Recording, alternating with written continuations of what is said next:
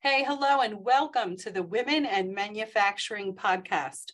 My name is Fran Brunel. I'm the president of Accelerated Manufacturing Brokers, a company that specializes in lower middle market manufacturing, mergers and acquisitions nationally. And I'm your host for today's show. So today we're welcoming to the show Elizabeth Alfano. Elizabeth is the CEO of VegTech Invest, a pure play fund investing in alternative proteins and the food revolution, which we're going to learn more about today. Elizabeth is a plant-based expert, and she speaks globally, including recently at the UN Global Leaders Compact Summit. Elizabeth, welcome to the show. Thanks for having me. Hey, we're delighted that you can join us today. What can you tell us? Introduce our listening audience to VegTech Invest. Tell us what you do and why you do it. Well, thanks for that. Yeah, so just kind of picking up on what you were saying and a little bit of clarification there. So VegTech Invest is the creator, advisor to the world's only plant-based innovation ETF. That's called EAT-V. So an ETF is something that's traded in the public markets, and it's a basket, just like you go to the grocery store and you have your basket and you say, oh gosh, I'm going to be really healthy this week. I'm getting rice and beans and maybe Beyond Meat burger and something else. So that would be a sort of plant-based basket, and that's what you have here, but on the stock market. So that's what we do. And the reason we do this is because we see, and I know we'll talk about it in depth on this podcast, we see a transformation shift of the global food supply system. That's why this year's topic for the first time at COP27, the United Nations Annual Summit on Climate Change, brought in food systems change for the first time. We see this happening on a global scale, really kind of coming to a tipping point around 2027, but just getting started now. And we're ramping up to help people, one, have impact and be a part of that shift, and two, capitalize on that mega trend if that's something that's of interest to them. So it's an exciting time. Yeah. So, you and I have discussed that the listening audience for this podcast is mostly manufacturing. And right now people might be saying, okay, there's a disconnect, but what is happening in food, a revolution, a transformation, is going to affect the food manufacturing sector. And it's also going to dramatically affect private equity investment into it. Mm-hmm. And anytime you see that there's going to be growth in a sector, it attracts capital, right? And so, one of the things, my reasons for wanting to have you as a guest is I don't think a lot of people understand what's happening with population growth and how we will actually need to change what we're doing to have a sustainable food supply. The population is going to grow. I think it's estimated at close to 10 billion by 2050. And if we don't change what we're doing, we're not going to have a sustainable food supply. So you're an expert in this. Speak into that a little bit, if you can, the need for change in the food supply. So happy to do that. There's so much to unpack here. I'm going to start with global population growth, but we'll see that quickly we start talking about so much more.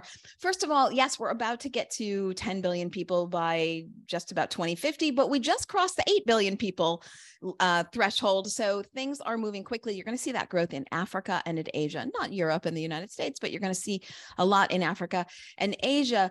So the reason we need to shift our global food supply system to be able to accommodate that 20-25% increase in population is that how we currently use our resources to create food is incredibly inefficient. Now, you talked about the investing standpoint. Business hates inefficiency. Industry hates inefficiency. That's right. But governments hate inefficiency because there's no political legitimacy if you can't feed your people. So we're starting to get to what kind of stakeholders are interested in seeing this shift. Okay, but hold hold on. Before we get to that, we'll stay focused on how we use our resources. Right now, you imagine that according to Our World in Data, 77% of our agricultural land is used to graze for animals and to grow crops for animals. Now, this 77% returns us 18% of our calories. Now, you see, if you increase the population 20%, you're going to run out of land. But that's not the only thing. We've all been hearing about droughts. Well, if you're growing crops for all those animals, you're talking about all that water use. According to Animal Agriculture Industries itself, it uses 42% of our clean water supply. Now, imagine you cut down trees in the Amazon. Animal agriculture responsible for 41% of the world's tropical deforestation. Now, hold on. We need those trees. They pull carbon from the air. They also put out oxygen, but okay. We deforest. We grow crops. Do we give those crops that have protein and fiber to people? No, we give them to animals, and they need land, water, time. So you see the inefficiency. Now, quickly put on your business hat. Those are not great numbers to have such an enormous middleman. That's the cost of goods sold, really sucking up your bottom line. But it's also inefficient if you want to feed people. So we're not going to be able to use our resources that carelessly as we move forward with a growing population. So that's going to basically demand that we get rid of the middleman. And when you get rid of that animal in the middle, you have all these other kind of technologies that come to the forefront to save our resources, to use them more efficiently. By the way, in doing so, in getting rid of that animal, you cut down on greenhouse gas emissions. Animal agriculture responsible for 1/3 of approximately, so 32%, almost 1/3 of the world's methane emissions. So, you have all these external pressures. You must feed people. You must bring down climate change.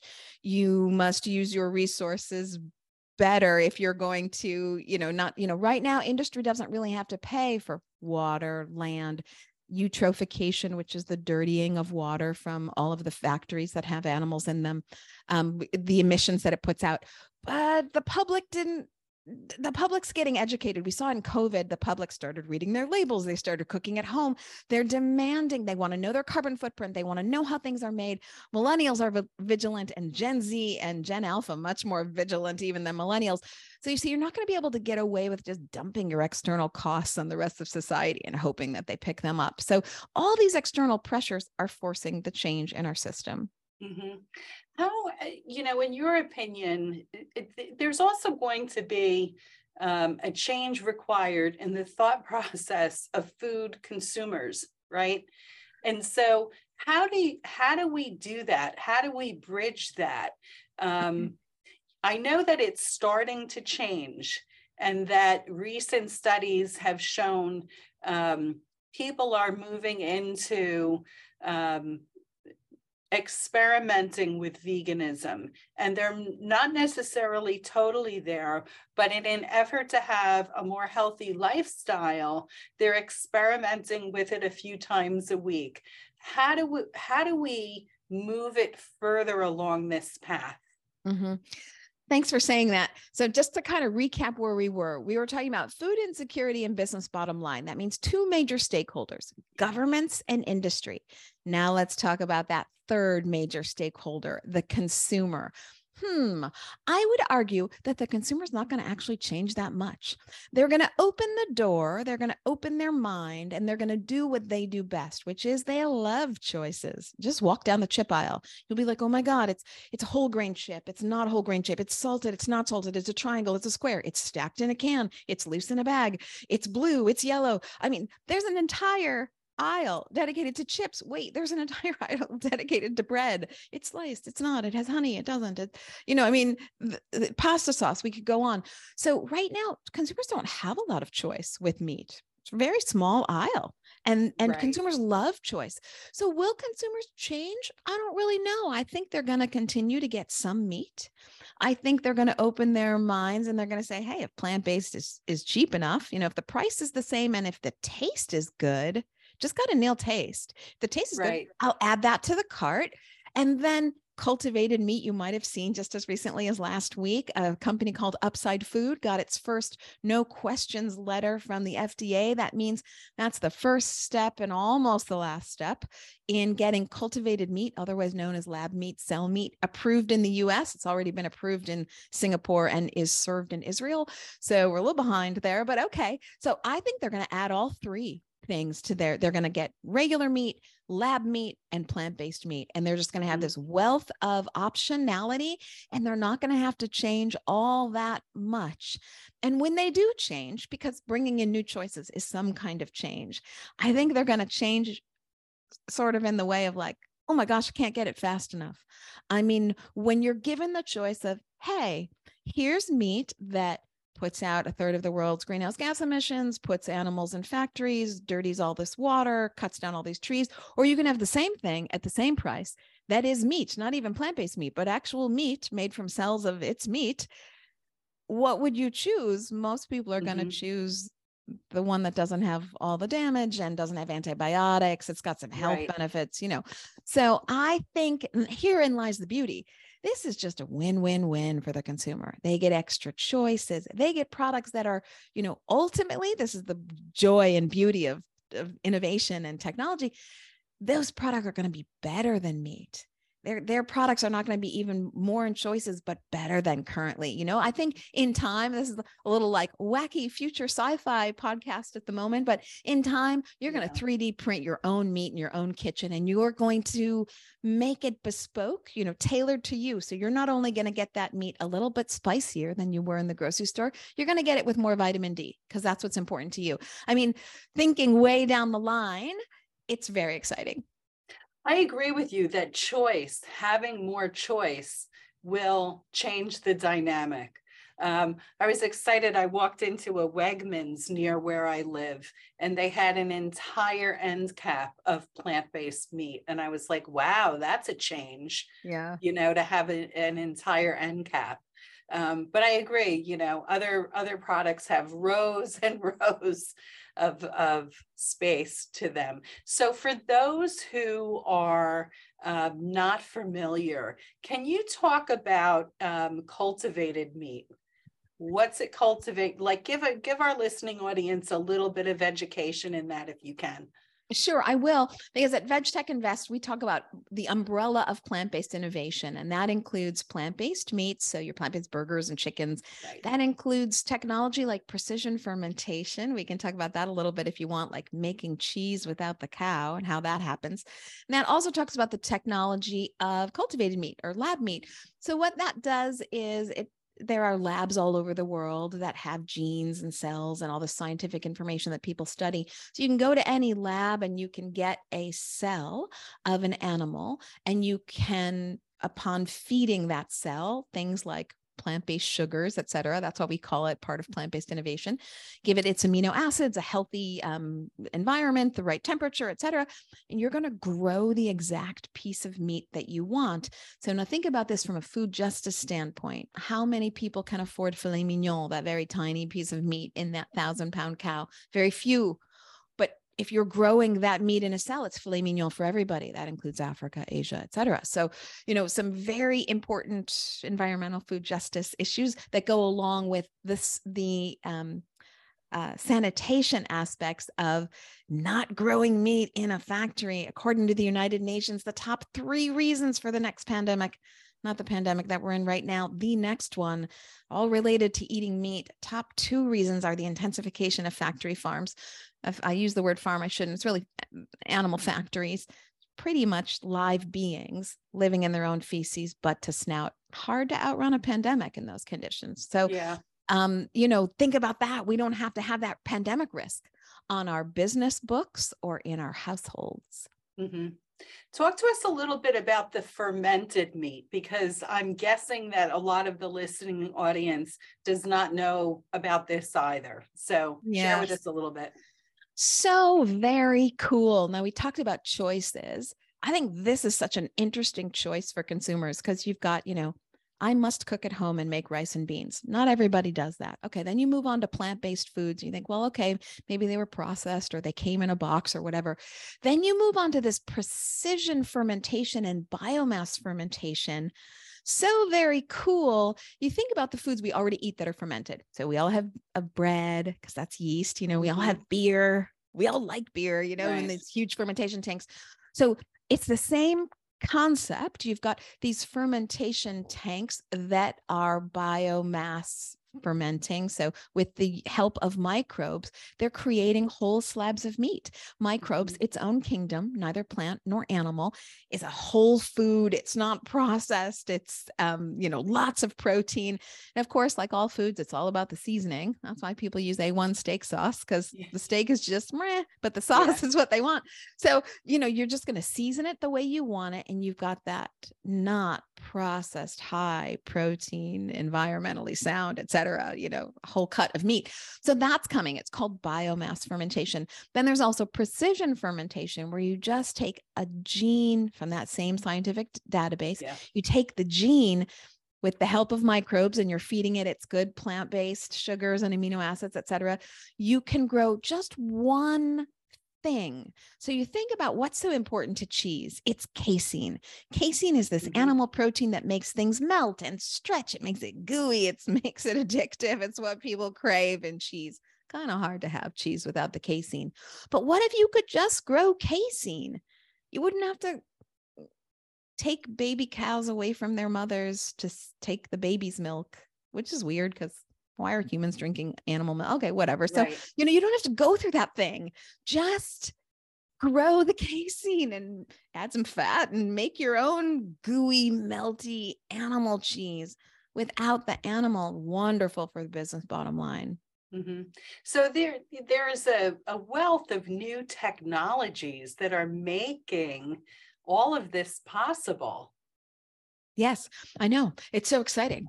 That's what we focus on at VegTech Invest. I mean, these people often say to me like, oh gosh, Elizabeth, well, you really think that the global food supply system is changing, as if it's something that I want, or it's something that a small group of vegans want or something.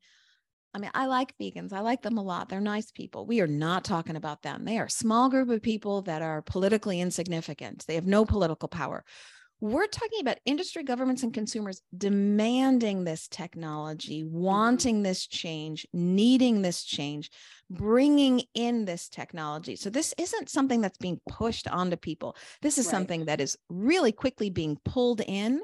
And because of this, because those three stakeholders that we talked about, all needing and wanting the same thing all at the same time, it's a really powerful force. This shift is going to happen really quickly, predicated on the right infrastructure. That's why I agreed to do this podcast, because you might be thinking like, well, why is she here? Because manufacturing is so critical to this whole thing. We're going to need new bioreactors, because the bioreactors we have for alcohol aren't going to be the same as for food. And the bioreactors we have for pharmaceuticals, just kind of a little fun side note, I was talking about that precision fermentation. We no longer factory make pigs for insulin. We precision ferment it, because it's just not sanitary. You're going to get traces of feces. You can't do that when you're shooting people with insulin who have diabetes. You have to have really clean insulin. So as well as it's just easier to control, it's easier to make, all this sort of stuff. So we already do this technology. It's not that trippy, folks. We already do this in pharmaceuticals and in some capacity beer, although it's a little different. But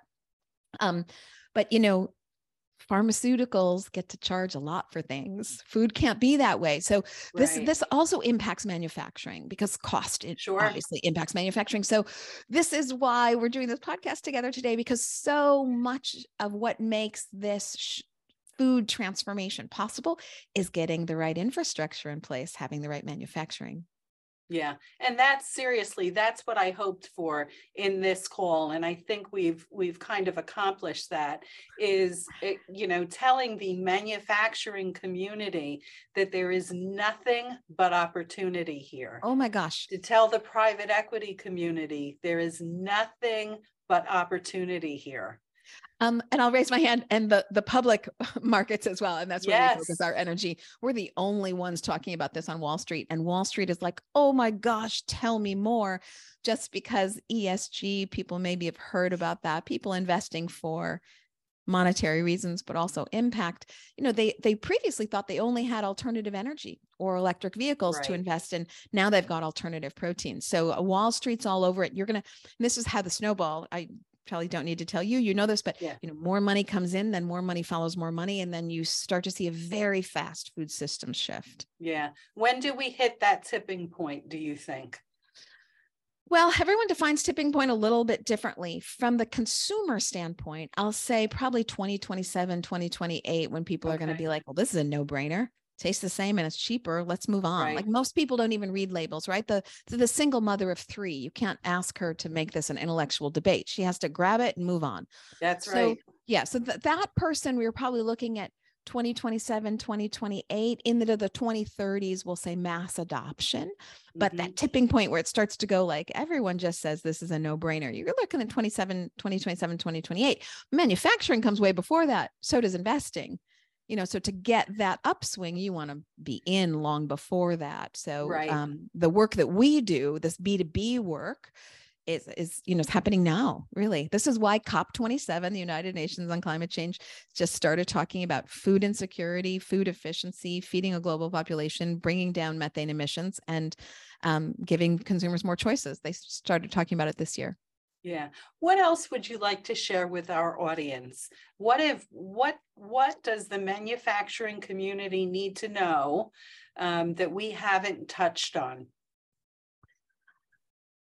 I would say, first of all, feel free to reach out for me, because I'm sure I'm going to think of something right after we stop this podcast, and I'll be like, oh, shoot, I should have said it. So, come find me on LinkedIn, or perhaps you'll share my email with people. It's fine with me if you do. So I'm an open book. Please reach out to me. There are so many opportunities. I think we've talked about it, but maybe I'll just underscore. There's more than we've even talked about today. It's more than just bioreactors, and it's more than just changing the machinery to handle food rather than pharmaceuticals or something. There are opportunities in the plant-based solutions that we talked about that we want that help the cells grow or help the fermentation. Every step of that manufacturing process, there's opportunities. In some places, there's no one. They're still doing it from a venture capital startup small team way. It hasn't even been industrialized, for lack of a better expression, to anything that's systematic, so large enough that we could count on from what we in a true manufacturing way. So I know in the precision fermentation, they're just starting to build pilot plants, not even official, plants that aren't, pilots. So much opportunity. Yeah. So much to talk about too. So I would encourage the listening audience to follow Elizabeth on LinkedIn. You're always posting really great videos that are incredibly educational on this industry, what's happening, growth that's expected, new technologies. It's just a fabulous learning tool. So again, if people want to learn more, how would you suggest that they best reach out to you, Elizabeth? Come find me on LinkedIn. I also do a podcast called the Plant-Based Business Hour. So, subscribe for free on iTunes. And you can also follow the VegTech Invest newsletter. So just go to vegtechinvest.com and sign up for our newsletter. We're constantly talking about the shift of the global food supply system, how it impacts the various stakeholders, where the opportunities are to make money, where are the opportunities to invest. Some people don't want to be in the business end of it. They don't want to do any of that, but they do want to invest on the upside. So come find us. Happy to talk about all of those. And this is a very dynamic sector. So we might find ourselves back here in 8 months talking about what's happened in the last 6, 8, 9 months, because it's going to start moving that quickly, folks. Yeah, it has to. The planet is leaving us no choice. And you can see how war in Ukraine has underscored, as did COVID. COVID, we saw labor markets were disrupted, food supply was disrupted. Now we've got the same thing with Ukraine. So it is so apparent to governments around the world. This is, going to start happening really quickly here. Yeah. Yeah. Thank you so much for being with us and sharing your insights. I realized that this was a little bit off the beaten path for you, but there is a huge connection to manufacturing. So we very, very much appreciate your time. Thank you. I'm so happy to be here. And I'll just say one last word on the product side, because I know everyone in this industry. I'm so deeply involved in the industry.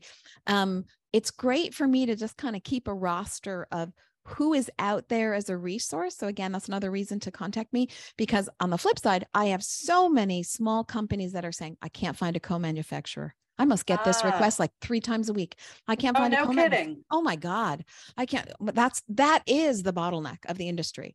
We'd have faster growth if we had more manufacturing. And I'm getting, it's primarily for plant-based foods, but now and more it's precision fermentation and other things. I can't find a co-manufacturer. And sometimes it's the co-manufacturers having labor issues. So they're not able to take on smaller contracts, and therefore we're the first ones to get booted out when they start losing their employees. So we're all having supply chain issues, of course. Yeah. Or they don't have capacity, right? Or they don't have capacity. They're at full capacity and they can't take any more co-packing work. So yeah. So if I can help connect people, small business to manufacturer, et cetera, happy to be that for everybody. So yeah, I'm just underscoring what you're saying. Come find me. Wonderful. Thank you so much. And hey, if you're a woman in manufacturing or in an industry that is servicing the manufacturing community and you'd like to be on the show, simply reach out to me on LinkedIn, Frances Brunel, or just call my office at 908-387-1000. I would also like to encourage our listeners to visit whampodcast.com, where you can see all of our shows and other shows brought to you by the Jacket Media Company. Thanks for joining us today. We appreciate your time.